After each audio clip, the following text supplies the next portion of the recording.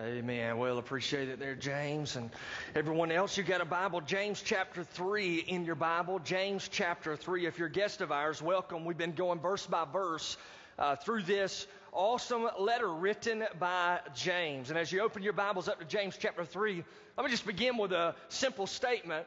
There are fewer things more damaging to a church's witness for Jesus than disunity. Fewer things more damaging to a church's witness for Jesus than disunity. We've all seen it before, haven't we? We've heard about churches who have had some chaos going on in them. This past week I read about a church known as the Holy Creek Congregation. There had been this boiling anger in the church for many, many years, and they were fired up about the location of a piano bench on the stage in worship. And so they began to draw lines in the sand. They actually met together as a church and came up with the idea that they would actually have 4 separate worship services on Sunday, and each service would have the piano bench placed in the spot where those people wanted it. Now, isn't that amazing? But that is so true that oftentimes churches get involved with things that make no difference whatsoever for eternity. They are arguing, they're caught up in factions and disagreements, which makes no difference for the Lord Jesus Christ. And so what James does this morning is James wants to head off any kind of disunity that these Jewish believers might actually be falling into as a congregation. He could do so, matter of fact, by simply being led by worldly wisdom instead of being guided by godly wisdom. And you know, the Bible teaches that every single one of us are controlled by one of the two. We either are controlled by godly wisdom or by worldly wisdom. And so this morning, James takes us on a journey to discover what kind of wisdom we should desire in our life. So with that in mind, James chapter 3, beginning in verse 13, you can stand with me in honor of God's word. And you've got it there in front of you. Say amen. And notice the rhetorical question he begins with. He says, "Who among you is wise and understanding? Let him show by his good behavior his deeds in the gentleness of wisdom. But if you have bitter jealousy and selfish ambition in your heart, do not be arrogant and so lie against the truth. This wisdom is not that which comes down from above, but is earthly, natural, demonic. For where jealousy and selfish ambition exist, there is disorder and every evil thing. But the wisdom from above is first pure, then peaceable, gentle, reasonable, full of mercy and good fruits, unwavering and without hypocrisy. And the seed whose fruit is righteousness is sown in peace by those who make peace." Let's bow together. Father, we are so thankful for your divine word, and would ask that you would use it to wash us clean this morning, that we might reflect more of your Son, Jesus Christ. May you place your hand upon our church body. God, we're so grateful for the unity that we are experiencing. But we pray in the name of Jesus that we would walk in love towards one another, and that we would allow only godly wisdom to guide our steps. And God, we trust that you will continue to transform us and use us in this community for the sake of your gospel. And we give you glory for it this morning. And it's in Jesus' name that we pray. And everybody said, amen. So you go ahead and be seated. So again, verse 13, he begins, "Who among you is wise and understanding?" You see the word wise there. It speaks of a person who has practical and skillful knowledge. It's a term used often to describe a person who is a practical teacher. According to the word pictures in the New Testament, the term for understanding speaks of a skilled or scientific person with a tone of superiority. Now, James is highlighting some of those within the group of Jewish believers who were chomping at the bit to be teachers. We learned last week in James chapter 3 and verse 1 that James says, "Let not many of you become teachers, my brethren, knowing that as such we will incur a stricter judgment." And so James now is writing to individuals saying not everybody who wants to teach should really be teaching. And he's saying that a person who is truly wise will give evidence of that wisdom in their conduct. In fact, after the rhetorical question of verse 13, he answers it and says, let him show by his good behavior, his deeds and gentleness of wisdom. In other words, those who are wise are not wise because of what they say. They are wise because of what they do. Wisdom is not found merely in a person's conversation. Wisdom is found in a person's conduct. James says, let his deeds, let his workmanship, let his life in humble courtesy to others speak for itself. Wisdom always shows up in a person's conduct. You know, the Lord Jesus Christ preached a sermon on the Mount, and at the end of that sermon, he says, everyone who hears these words of mine and acts on them. Notice there, you hear it and then you act on it. Jesus says they may be compared to a wise man who has built his house on a rock. So it is not wisdom simply to hear biblical knowledge, nor is it wisdom simply to spout out biblical knowledge with the tongue. Wisdom shows up in the fact that you not only can speak the truth, but you also can live out the truth. And so in our text this morning, James really categorizes two kinds of wisdom. There is worldly wisdom on the one hand, and then there is godly wisdom on the other hand. So with that in mind, we're going to see what James has to teach us about wisdom. And here goes the very first thing. Worldly wisdom creates chaos. Worldly wisdom creates chaos. Look in your Bible at verse 14. Scripture says, if you have a bitter jealousy and selfish ambition in your heart, do not be arrogant and so lie against the truth. Now, James notes that bitter jealousy is a sign of worldly wisdom. To be bitter simply means to be cruel. It speaks of possessing a resentful attitude towards someone else. And whenever you take bitterness and jealousy and you mix them together, it is always a recipe for destruction. The jealous person is the one who has an eager rivalry toward another. In this case, it could very well be a person who desired to be the leader, but was not because another person was leading. My mind immediately, when studying this, ran to Numbers chapter 12, where you have the case of Aaron and Miriam. Aaron and Miriam were not excited about Moses' choice in a wife. Moses chose to marry a Cushite woman, and they immediately began to fight against his leadership. So they said, has the Lord indeed spoken only through Moses? Has he not spoken through us as well? They had this great desire to push themselves in front of the leadership of Moses. They possessed this jealous desire to speak on God's behalf before the people, and as such, they began to make an argument for themselves. So they were like, well, has God only spoke through Moses? He speaks through us too. It didn't last long, though, because God called them to account. We must be very careful. This is a warning for all of us. We must be very careful when there arises in our hearts a desire to lead or a desire to speak or be in charge or to be heard when it is not appointed unto us. And so here in the text, he describes this worldly wisdom as bitter jealousy and selfish ambition run amok. He also notes that selfish ambition walks with worldly wisdom. Now, whenever you think of selfish ambition, ambition is this desire to accomplish something. Now, there's nothing wrong in and of that by itself. But whenever selfishness is attached to it, there is this desire to promote oneself. Matter of fact, this same word is used in the Greco-Roman language to give the idea of electioneering. When a person is running for office and they go around and invite everybody to vote for them. So the idea here is that selfish ambition is causing factions in the context of this body of believers. And they begin to push their personal agendas and then get into pockets of people and try to get them on their side. In fact, those who are led by selfish ambition could very well be heard asking the question, whose side are you on? You know, selfish ambition is like, I want to be known. Selfish ambition says, I want people to talk about how great I am. I want to be the subject of someone's conversation. I'm going to speak up so everybody will know how smart I am. You think about this. This can show up in your life in many cases, not only in the context of the body of Christ, but how many of you know that this can show up even in the workplace? I remember working at Six Flags over Georgia, my very first job. Y'all with me on that? Say yes.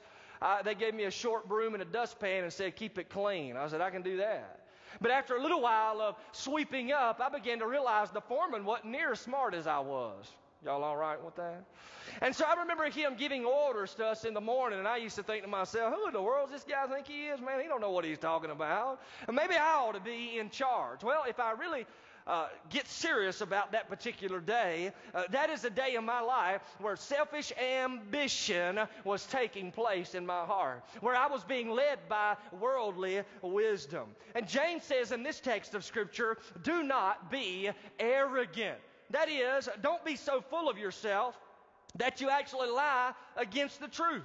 Charles Erdman describes these kinds of people as, quote, self-appointed teachers who are proud of boasted knowledge, who are fond of dispute, who are bitter in their discussions, who are more eager to defeat their opponents than to establish the truth. End quote. Now, this kind of attitude is very easy to fall into. In fact, Paul the Apostle dealt with two ladies at the church at Philippi whose names were Euodia and Syntyche. Those are precious names, aren't they? If we ever have twins, that's what we're going to name our twin girls, Euodia and Syntyche. But these two ladies apparently had some difficulties with one another in the church, and they began to argue and cause faction.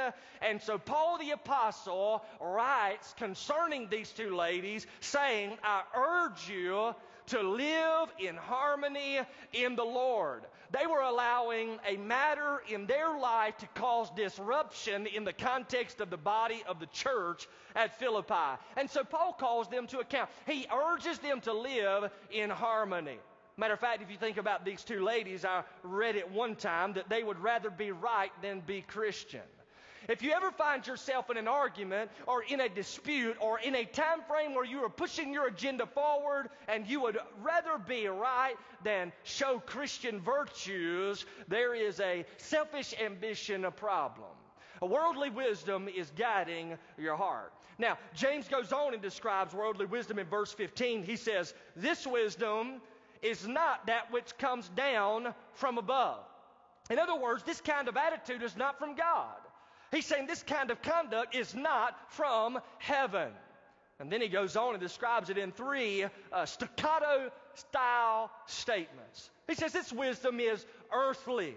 One commentator noted this kind of wisdom has the world as its boundaries. This kind of wisdom does not consider eternity. Now, all of us have heard about churches who have had arguments and fights in the past. You might even be able to describe some. Maybe you've even been a part of some. But isn't it true that oftentimes when these particular squabbles begin to happen in the context of a local body of believers, there are groups of people who are not considered one iota of eternity and the glory of the Lord Jesus Christ. They are driven by natural, earthly pleasures. And you see here, he describes it as natural. This kind of wisdom is only fueled by personal desires and ambition. And then James drops the bombshell in the room. Now, this kind of wisdom is demonic. It's demonic. The devil very well is pulling at the temptation strings of a person who is quick to dispute and filled with bitter jealousy and selfish ambition. Now, I would encourage you this morning, as you think through this particular text of Scripture, to make sure you're not being led by worldly wisdom. Worldly wisdom always brings about chaos. Look at verse 16 in your Bible. The Scripture says, where jealousy and selfish ambition exist, there is disorder and every evil thing. Now, the byproduct of those who exercise worldly wisdom is disunity, as well as instability. Worldly wisdom produces nothing of eternal significance or value, but only that which is worthless. Now, you can imagine what the scene would have been like as they gathered to worship together, those that James is writing to. They would have come together, and many of them would have been vying for attention. They perhaps were raising their hand, wanting to teach or wanting to take the lead or orchestrate the group. They would speak up about what they thought on a matter, and then before you know it, another person would speak up about what they thought on a matter, and then there was a duel of egos in the room. And before you know it, there's an argument that occurs, a total loss of focus on the mission of the church, which is to make disciples everywhere. And isn't that true? Many churches are not involved in the mission because they are squabbling over things that make no difference for eternity. And what a shame that those who claim to know Jesus Christ will be caught up in such worldliness. I remember pastoring for the very first time. And I wasn't there very long, and Fall Festival was coming around the corner, and typically in the past, the church just had Fall Festival for the church, but then they decided we'd have it for the entire community there. And so I kind of encouraged everybody, let's invite, unbelievers. Let's get some folks in here who don't know Jesus. Let's share the gospel with them so that they can be saved. And everybody agreed, so we started kind of going in that particular direction. But then all of a sudden, it didn't take long for some squabbles to come alive in the context of that fall festival. And one of the squabbles, and I feel like I may have used this story before, so if I have, pretend you're here for the first time. But I remember there was a squabble over what kind of hot dogs we were going to serve at the fall festival. Isn't that amazing? Now, I kid you not, I literally had people making appointments with me in the office to come and to talk to me about what kind of hot dogs we were going to serve at the fall festival. One lady told me she was not coming to the fall festival unless we served all beef hot dogs. Are y'all listening? Isn't it amazing, though, how the enemy can just squeak right in and get people's attitudes and minds and everything in the whole wide world focused on things that make no difference for eternity? I care less what kind of hot dogs we're going to serve. Y'all all right? The question is whether or not we're going to be a light for the Son of God, Jesus Christ. People are dying and going to hell, and we're talking about hot dogs. Well, how many churches gather together and talk about hot dogs? Y'all out there? Come on now, don't act like I ain't preaching. Wisdom creates chaos. Always does. This kind of worldly wisdom. Now, he goes a step further and he speaks of godly wisdom. And I like this. Godly wisdom creates peace. Godly wisdom creates peace. Look at verse 17 in your Bible. Scripture says, but the wisdom from above is first pure. Above all, godly wisdom is holy. And the reason that godly wisdom is holy is because it comes from God. And God is holy. Godly wisdom possesses no ill will, no selfish ambition. There's no hidden agenda, no evil motive fueling godly wisdom. That's why godly wisdom is described as peaceable. Godly wisdom is motivated by bringing about peace to a situation, not chaos and confusion. And James notes as well that godly wisdom is gentle. Gentle in the sense that it is not rambunctious, not overtly aggressive, not filled with anger. Paul wrote to the church at Philippi in the same context as speaking with those two ladies who were in disharmony. Listen to what he says to them. He says, let your gentle spirit be made known to all men. One commentator noted about gentleness, it's not combative or abrasive. And I read this a couple of weeks ago in Proverbs chapter 12 and verse 18. There's one who speaks rashly like the thrust of a sword, but the tongue of the wise brings healing.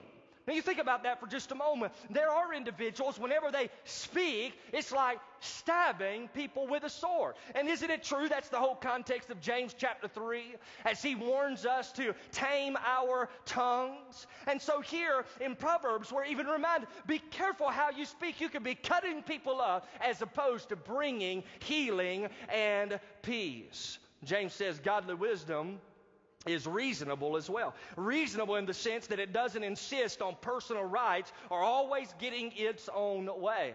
And notice also James describes godly wisdom as full of mercy and good fruits. Now think about that. Godly wisdom shows compassion to the needs of others, and if a person does not show compassion to others, they are not being led by godly wisdom.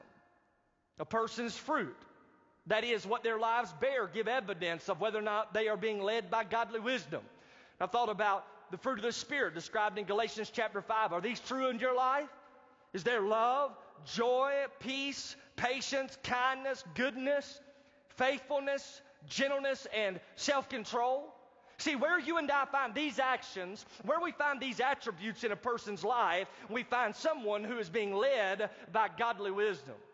Now, this scripture also describes godly wisdom as unwavering. It means to be impartial, speaks of not showing favoritism. So this could be James actually pointing back to how people treated both poor and rich folk whenever they came into their times of worship. Godly wisdom seeks to treat everyone the same. Godly wisdom is without hypocrisy, James says. That speaks of someone who is genuine. They're not putting on a show. And then verse 18, are y'all with me? Say yes. Not putting on a show.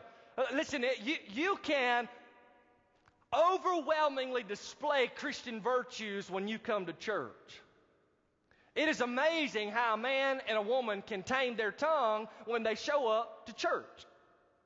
It is amazing how you can actually keep your conduct in check when you are at church. But godly wisdom means that throughout Monday through Saturday, you are taming your tongue. Throughout Monday through Saturday, you are living conduct that is becoming of the gospel of the Lord Jesus Christ. That is godly wisdom. And that's what he says. You will be full of compassion. You'll be full of good fruits. In other words, godly wisdom shows up in a person's life. They are genuine. They're not hypocrites.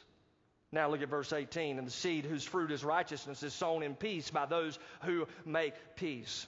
And here James is simply stating that those who live rightly do so because they're seeking peace with other people. Now listen, it is in this kind of environment, a kind of environment where godly wisdom is taking the lead, that Christ followers can actually thrive as a group of people.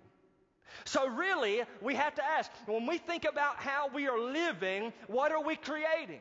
Are we creating chaos or are we creating peace? You know, this principle is not only true in the life of a local fellowship, but this principle could also be true in your home. And think about it. Husband and wife, marriages that are experiencing chaos, that is not godly wisdom leading that marriage. That is worldly wisdom. That is why so often the man may say cutting remarks to his spouse, or the spouse may say some cutting remarks to the husband. There is this faction right down the middle, this husband who is bitter against the wife, this wife who is jealous against the husband, and this argument ensues. This happens in the home. There is no peace there. It is only chaos, and it is because someone is being led by ungodly wisdom, worldly wisdom. You think about any pastor who's on staff at a church who has the opportunity to speak to husbands and wives for counseling. It does not take long to find chaos. It does not take long to find that someone in the marriage relationship, typically both of them, y'all all right, in case y'all are curious, are being led by selfishness, bitterness. And there's that division. But look at it. Check this out. But when you are led by godly wisdom, you are not seeking your best interest, but the interest of your spouse. You are loving her like Christ loved the church. You, ma'am, are submitting to his leadership just as the church should submit to the Lord Jesus Christ. And whenever you have this going on in the context of a home, there is not chaos. There is peace. What's going on in your house? Is there chaos or is there peace? This could also be true of your relationships in the workplace. When you show up in the workplace, are you creating chaos or peace? That principle just applies, doesn't it? Are you looking at the manager where you work saying, this guy or this gal has no clue what they're talking about. I ought to be, and somebody ought to ask me what I think because I'm the one who's actually doing all the work anyway. Somebody talk to me. Y'all all right? Can y'all tell I've done that before? I got riled up, didn't I? That's creating chaos. It's not being led by godly wisdom. That is worldly wisdom. You know, it's interesting. These principles not only apply to the church, but they apply to so many relationships that you have in your life. What are you producing? Chaos or peace? Whichever the answer is gives evidence of what kind of wisdom is actually leading and guiding your life. Now, I will say to you this morning, it is a funny thing being the pastor of a church.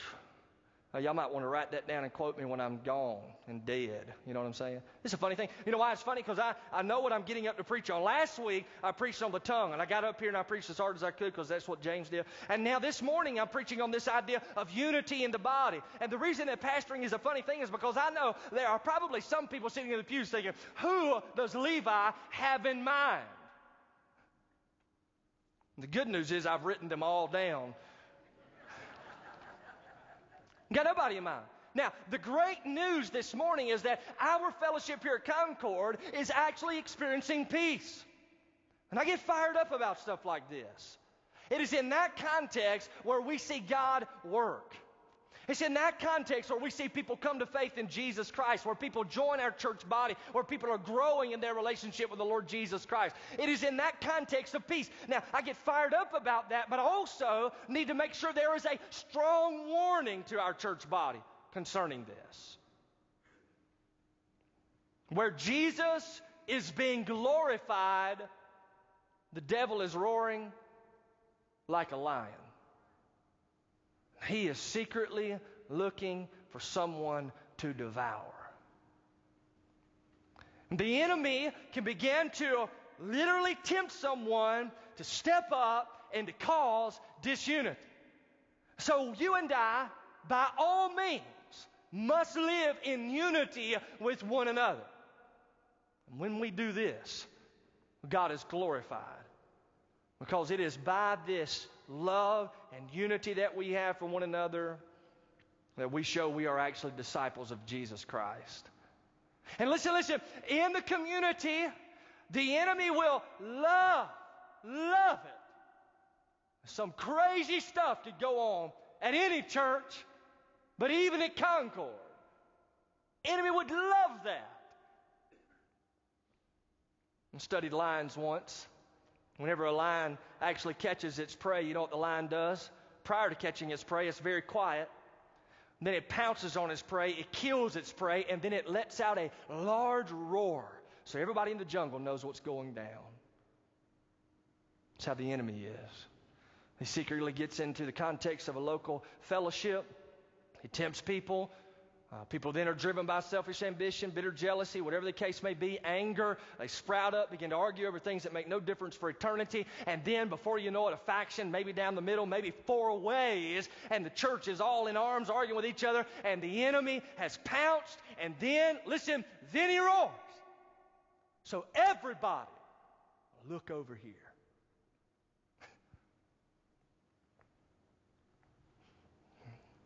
Man, we don't want to be a part of that, do we? That was a question y'all should have answered. We don't want to be a part of that, do we? No, not at all. Now today as we gather to partake of the Lord's Supper, we're reminded of our great need for unity in the person of the Lord Jesus Christ. You know, Jesus gave His life for us that we might be free from worldly wisdom. And we might be free from selfish ambition and bitter jealousy. Jesus gave His life for us that we might become members of His body, the church. And in unity this morning, we're reminded of what Paul wrote to the church at Corinth. For as often as you eat this bread and drink this cup, you proclaim the Lord's death until He comes. See, whenever we gather together to take the Lord's Supper, it is a sacred time when we remember the price that Jesus paid for our forgiveness. We remember that He died on a cross. We're remembering how He died, willingly showing His love toward us. We remember why He died, for our sins. And that one verse in Isaiah chapter 53 always strikes a chord with me, where the Bible says that it actually pleased the Lord to crush Him. Think about that. Jesus on the cross being crushed brings pleasure to God. How in the world? It does because God, the Father, has pent up wrath towards your sin and mine. Every thought, every word, and every deed. But over 2,000 years ago on the cross at Calvary, Jesus willingly offered Himself up, and God let loose the wrath that He had been holding upon His Son Jesus. And Jesus there on the cross at Calvary was a sacrifice before Almighty God. And His death was like sweet aroma into the portals of heaven. The Bible says He became sin for you. And we eat this morning, reminding ourselves of all that he has done.